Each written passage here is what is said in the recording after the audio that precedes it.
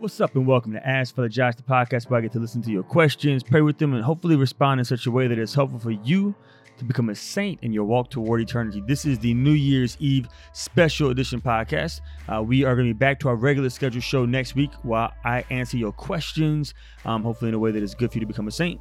But for today's quick show, I just want to give you an update on my health. As many of you know, I was exposed to the coronavirus. I tested negative, so don't worry about me.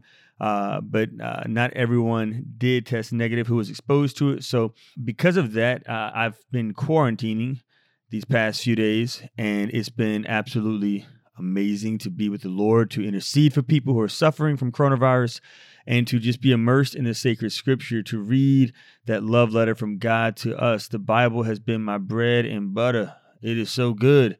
His word is so sufficient. And so this past few days have been absolutely just a great gift of solitude for the Lord and myself, time with the Blessed Sacrament, time with the Word inscribed. And because of that, I just feel inspired to invite you to join us here at Ascension in this journey with the Bible for this upcoming year. I'm not doing this plug because I'm getting paid, because I ain't getting paid to do this plug, but I just really believe in it, especially after these past few days of being able to just perceive God speak to me so clearly in the Word of God.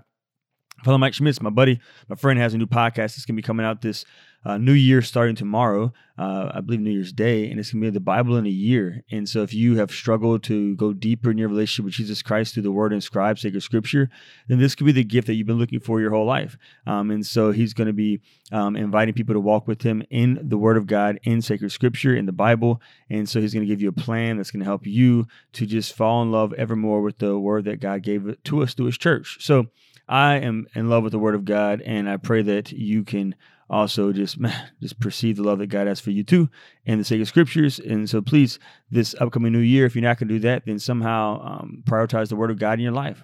So until next week, when I get back to your show, Happy New Year, Happy Mary Mother of God Feast Day, and I will see you soon.